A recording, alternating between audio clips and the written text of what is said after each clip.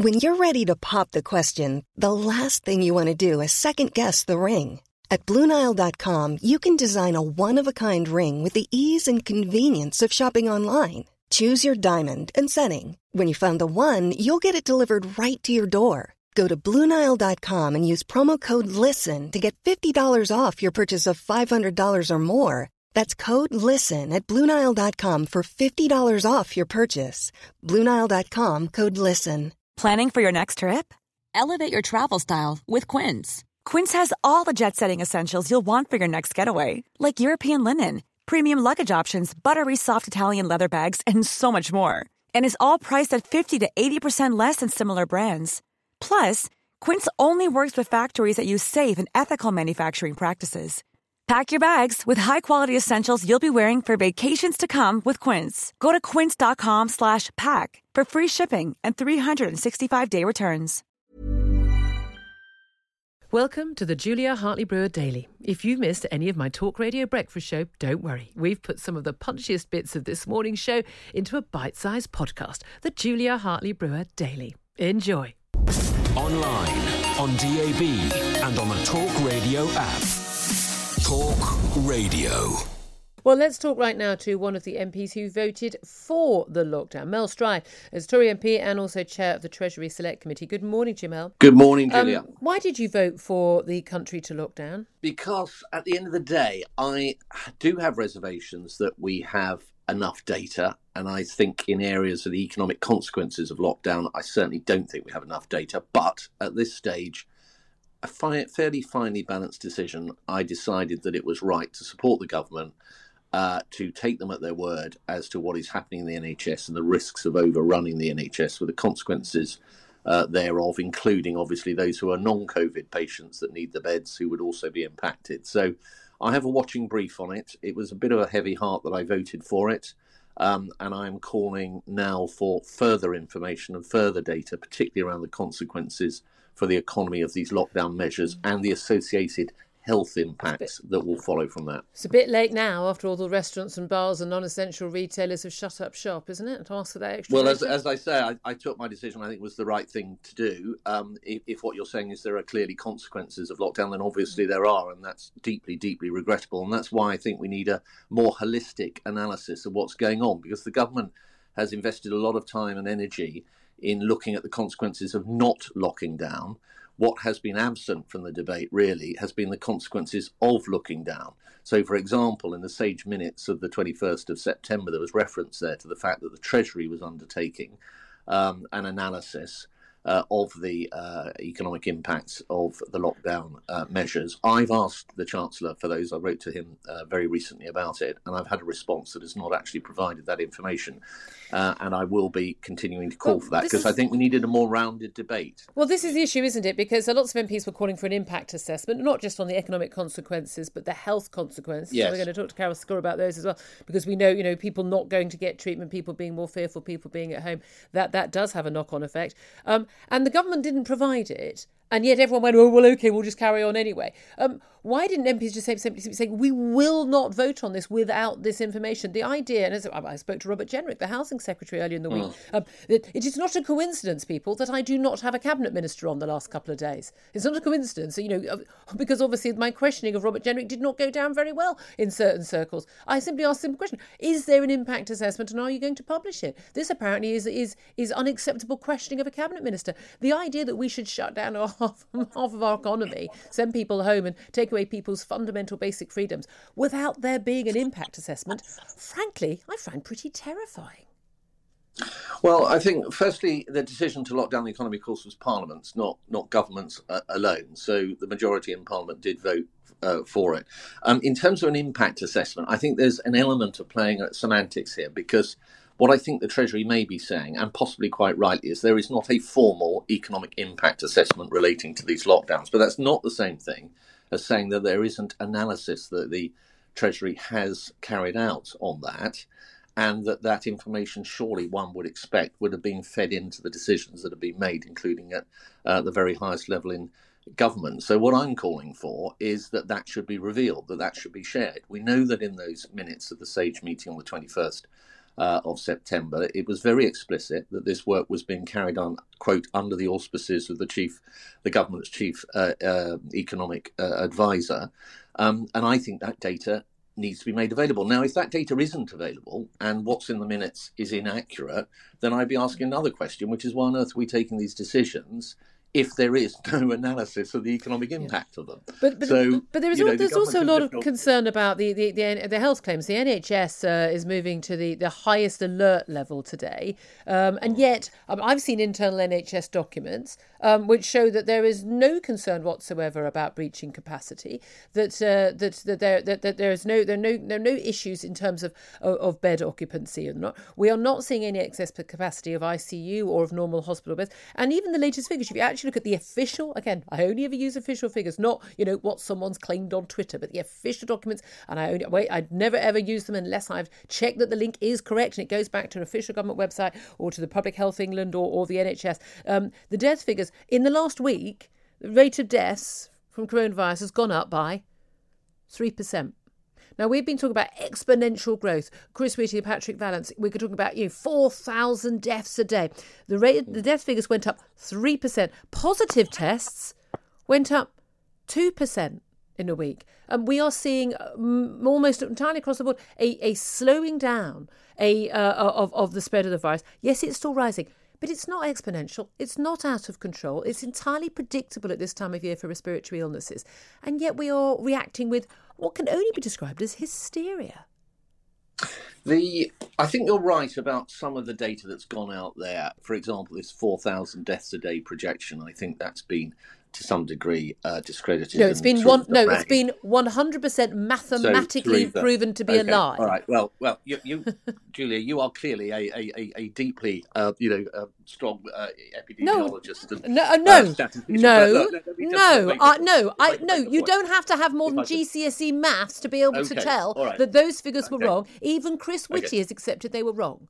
The Prime Minister, Chris Whitty and Sir Patrick Vallance lied to the nation on Saturday night. They lied to the nation. Let's agree that there are some of the data that is perhaps not as robust as originally presented. No, we're not going to agree that. The point is that we're going to agree that was wrong. Let's move on. The point is, I think, that if you've got R above 1 and you have a doubling up and a potential exponential growth in the virus, then even though right now today it may not look too bad, and I would say in certain parts of the country, because there are other parts of the country in the north where actually the number of bed occupancy rates is actually higher than it was at the peak of the first wave. So if you've got that situation, then it is then a matter of time before it very quickly can get out of hand.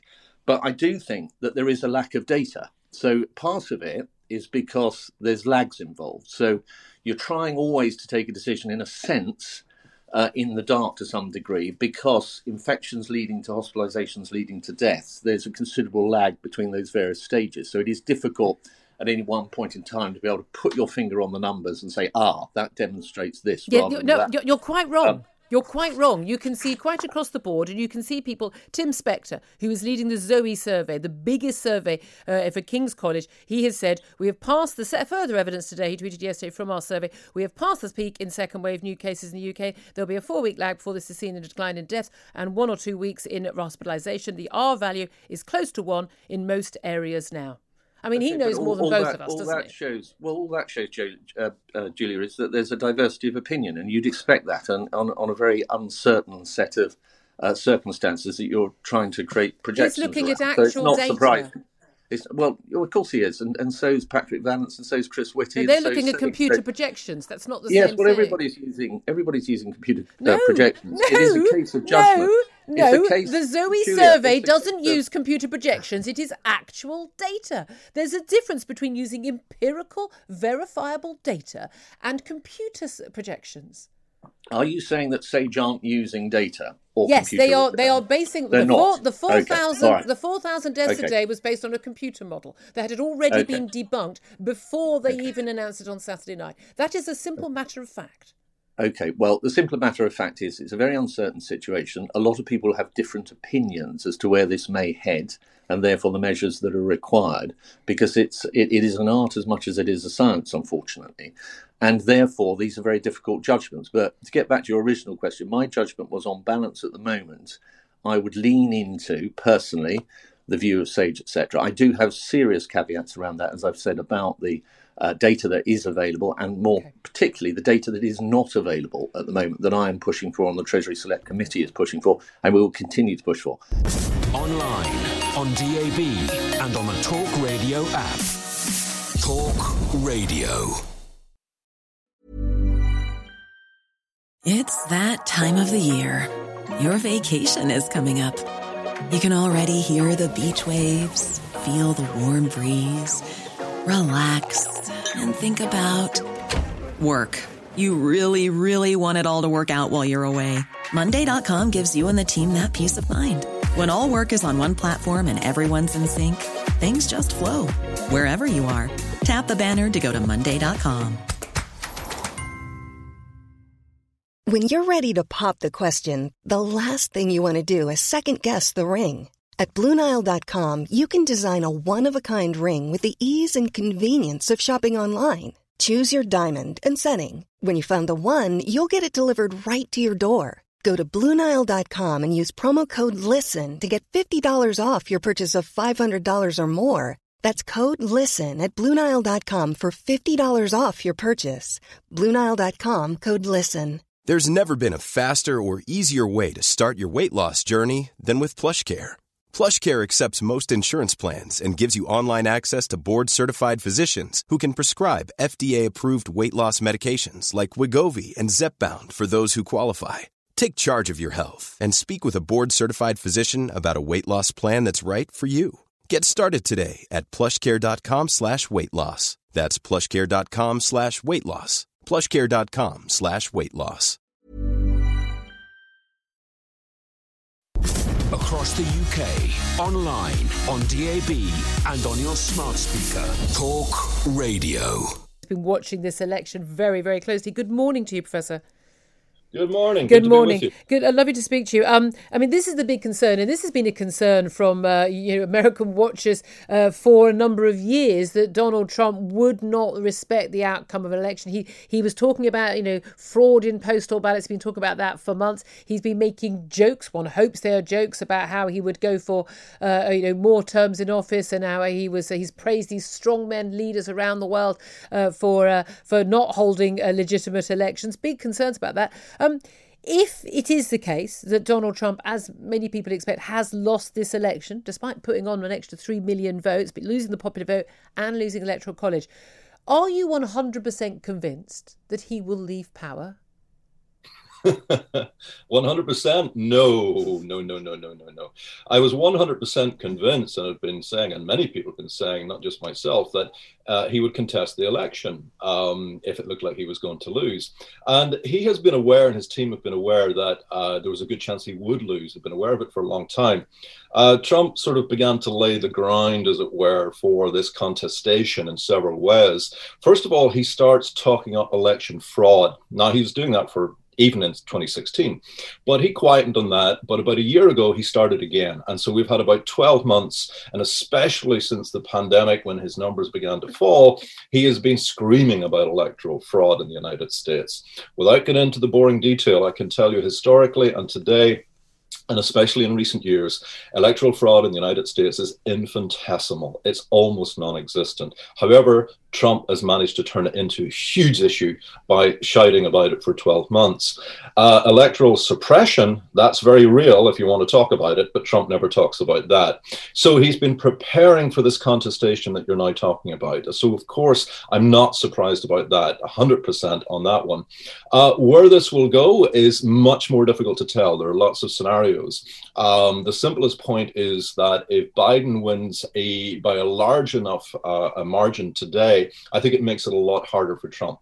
If it comes down to one state, it's possible, the likeliest would be Pennsylvania, then Trump may have more leverage to fight over that one state. There's a lot more legal detail there, but that's probably the simplest bottom line as we watch results coming in today. But again, then we're in that ridiculous situation, aren't we, where Donald Trump won by very small amount, just few tens of thousands of votes in key states back in 2016. He didn't query that then.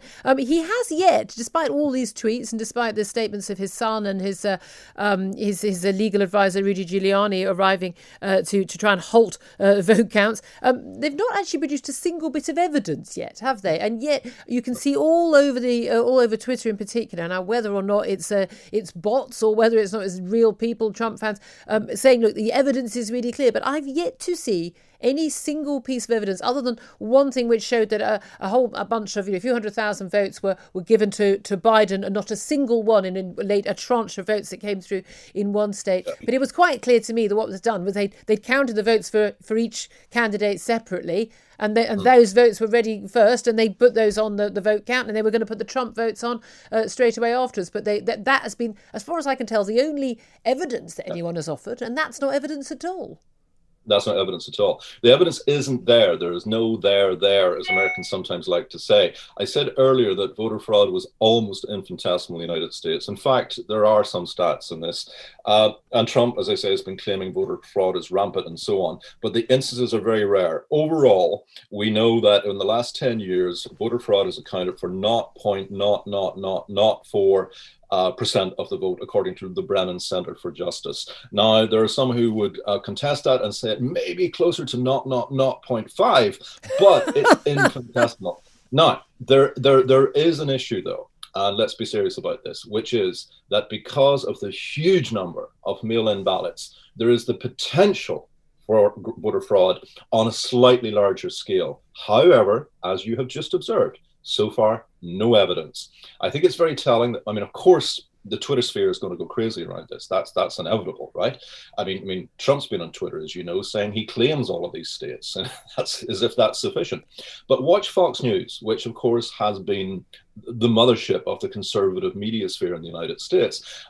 Fox News has not backed up these ideas of evidence. It's huffed and puffed a good deal, but it has not produced it either, and in fact has been remarkably careful, which has enraged the president. And indeed, they've actually been sometimes the first to call a state for Joe Biden, much to his horror. But that leads me to my next question, actually, which is that how much backing do you think there will be from the likes of Fox News, from the Republican Party and the old school there, who look they didn't like Donald Trump, they didn't want him to be the candidate. He won the candidacy against their best efforts, but once he was in the White House, frankly, they were happy to play along, and when he was winning them votes in midterms and the like, they were happy to keep him on board.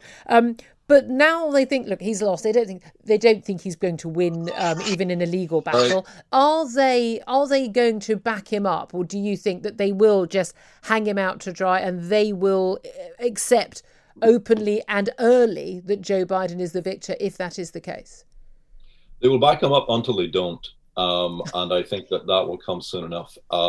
This is cutthroat stuff. Yes, the Republican Party has rode in beside Donald Trump over the last 4 years. They did it partly out of fear. He rules them by fear. That is to say that he threatens that if they don't give him his support, he will, set his base upon them, and they will likely suffer in their local elections and so on. So he has ruled them in that way. Those who disagreed with him have more or less gone or left. There's hardly anyone left in that regard. It's not to say that they agree with him. It's not to say that they love and admire him. There are a few passionate ones, like Tom Cotton, for example, the senator. But most of them are in it for what they can get for their party. The best example of this is Mitch McConnell, who I suspect has no love for Donald Trump, but has made a deal with the devil. What O'Connell has sought to do, and in fact what the Republican Party has been doing for the last 4 years under Donald Trump, is trying to tighten up their hold on power, by which I mean minority control of the United States. And that is what they're really seeking to do. Yeah. So McConnell's outlook on taking Trump on board was, okay, help us to pack the courts with justices. And if we get lucky, let's do the same in the Supreme Court. They got very lucky under Trump in that regard. So they are trying to maintain rule in the United States, given that the popular vote in the United States does not support them. I mean, even the Senate is out of sync. If you look at the votes for the Senate, I mean, it's deeply misrepresentative. The number of Republican senators are there. That has a lot to do with gerrymandering and many other things as well. But what I'm saying is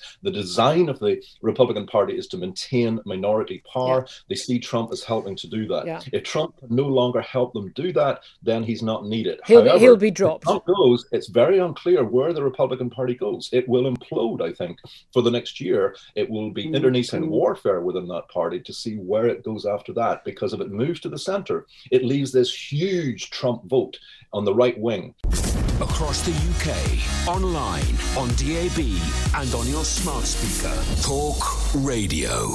Let's talk to Leandra Ashton now. Good morning to you, Leandra. Good morning, Julia. Good morning. I think it was incredibly brave of you to put that out online, but I'm really pleased you did, because I think it's really important that people understand this isn't just happening to one family. This isn't a one-off. There are tens and tens and tens of thousands of families right now who are being separated from their loved ones in a care home and are desperate to see them, touch them, spend time with them, hug them, and are unable to do so. Tell us a little bit about the background to this and your 97-year-old grandmother and the situation she's been in.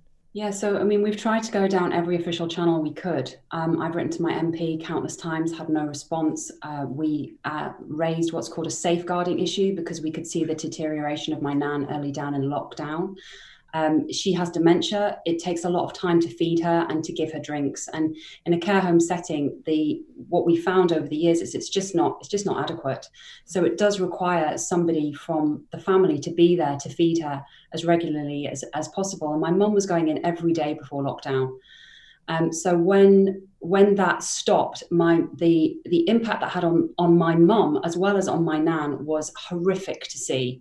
The fact that there are rules in place that are separating families and rules that are purporting to protect and to save lives, I find disgusting. And the narrative needs to change because we are focused so purely on one illness. And as terrible as that illness is, it is one. And the death rate from that is still not as high as the death rate from so many other illnesses. Well, indeed. And your mother, she's 73, but she's a retired nurse. So she would know how to care for your grandmother. She'd be able to give her, your family believe, better care than she's getting in the nursing home because of that, particularly the feeding need. And we know one of the main reasons people with dementia do end up fading away and dying is because they don't eat, and it can often take 2 hours to feed them a very small amount of food, and there's no one there to do it.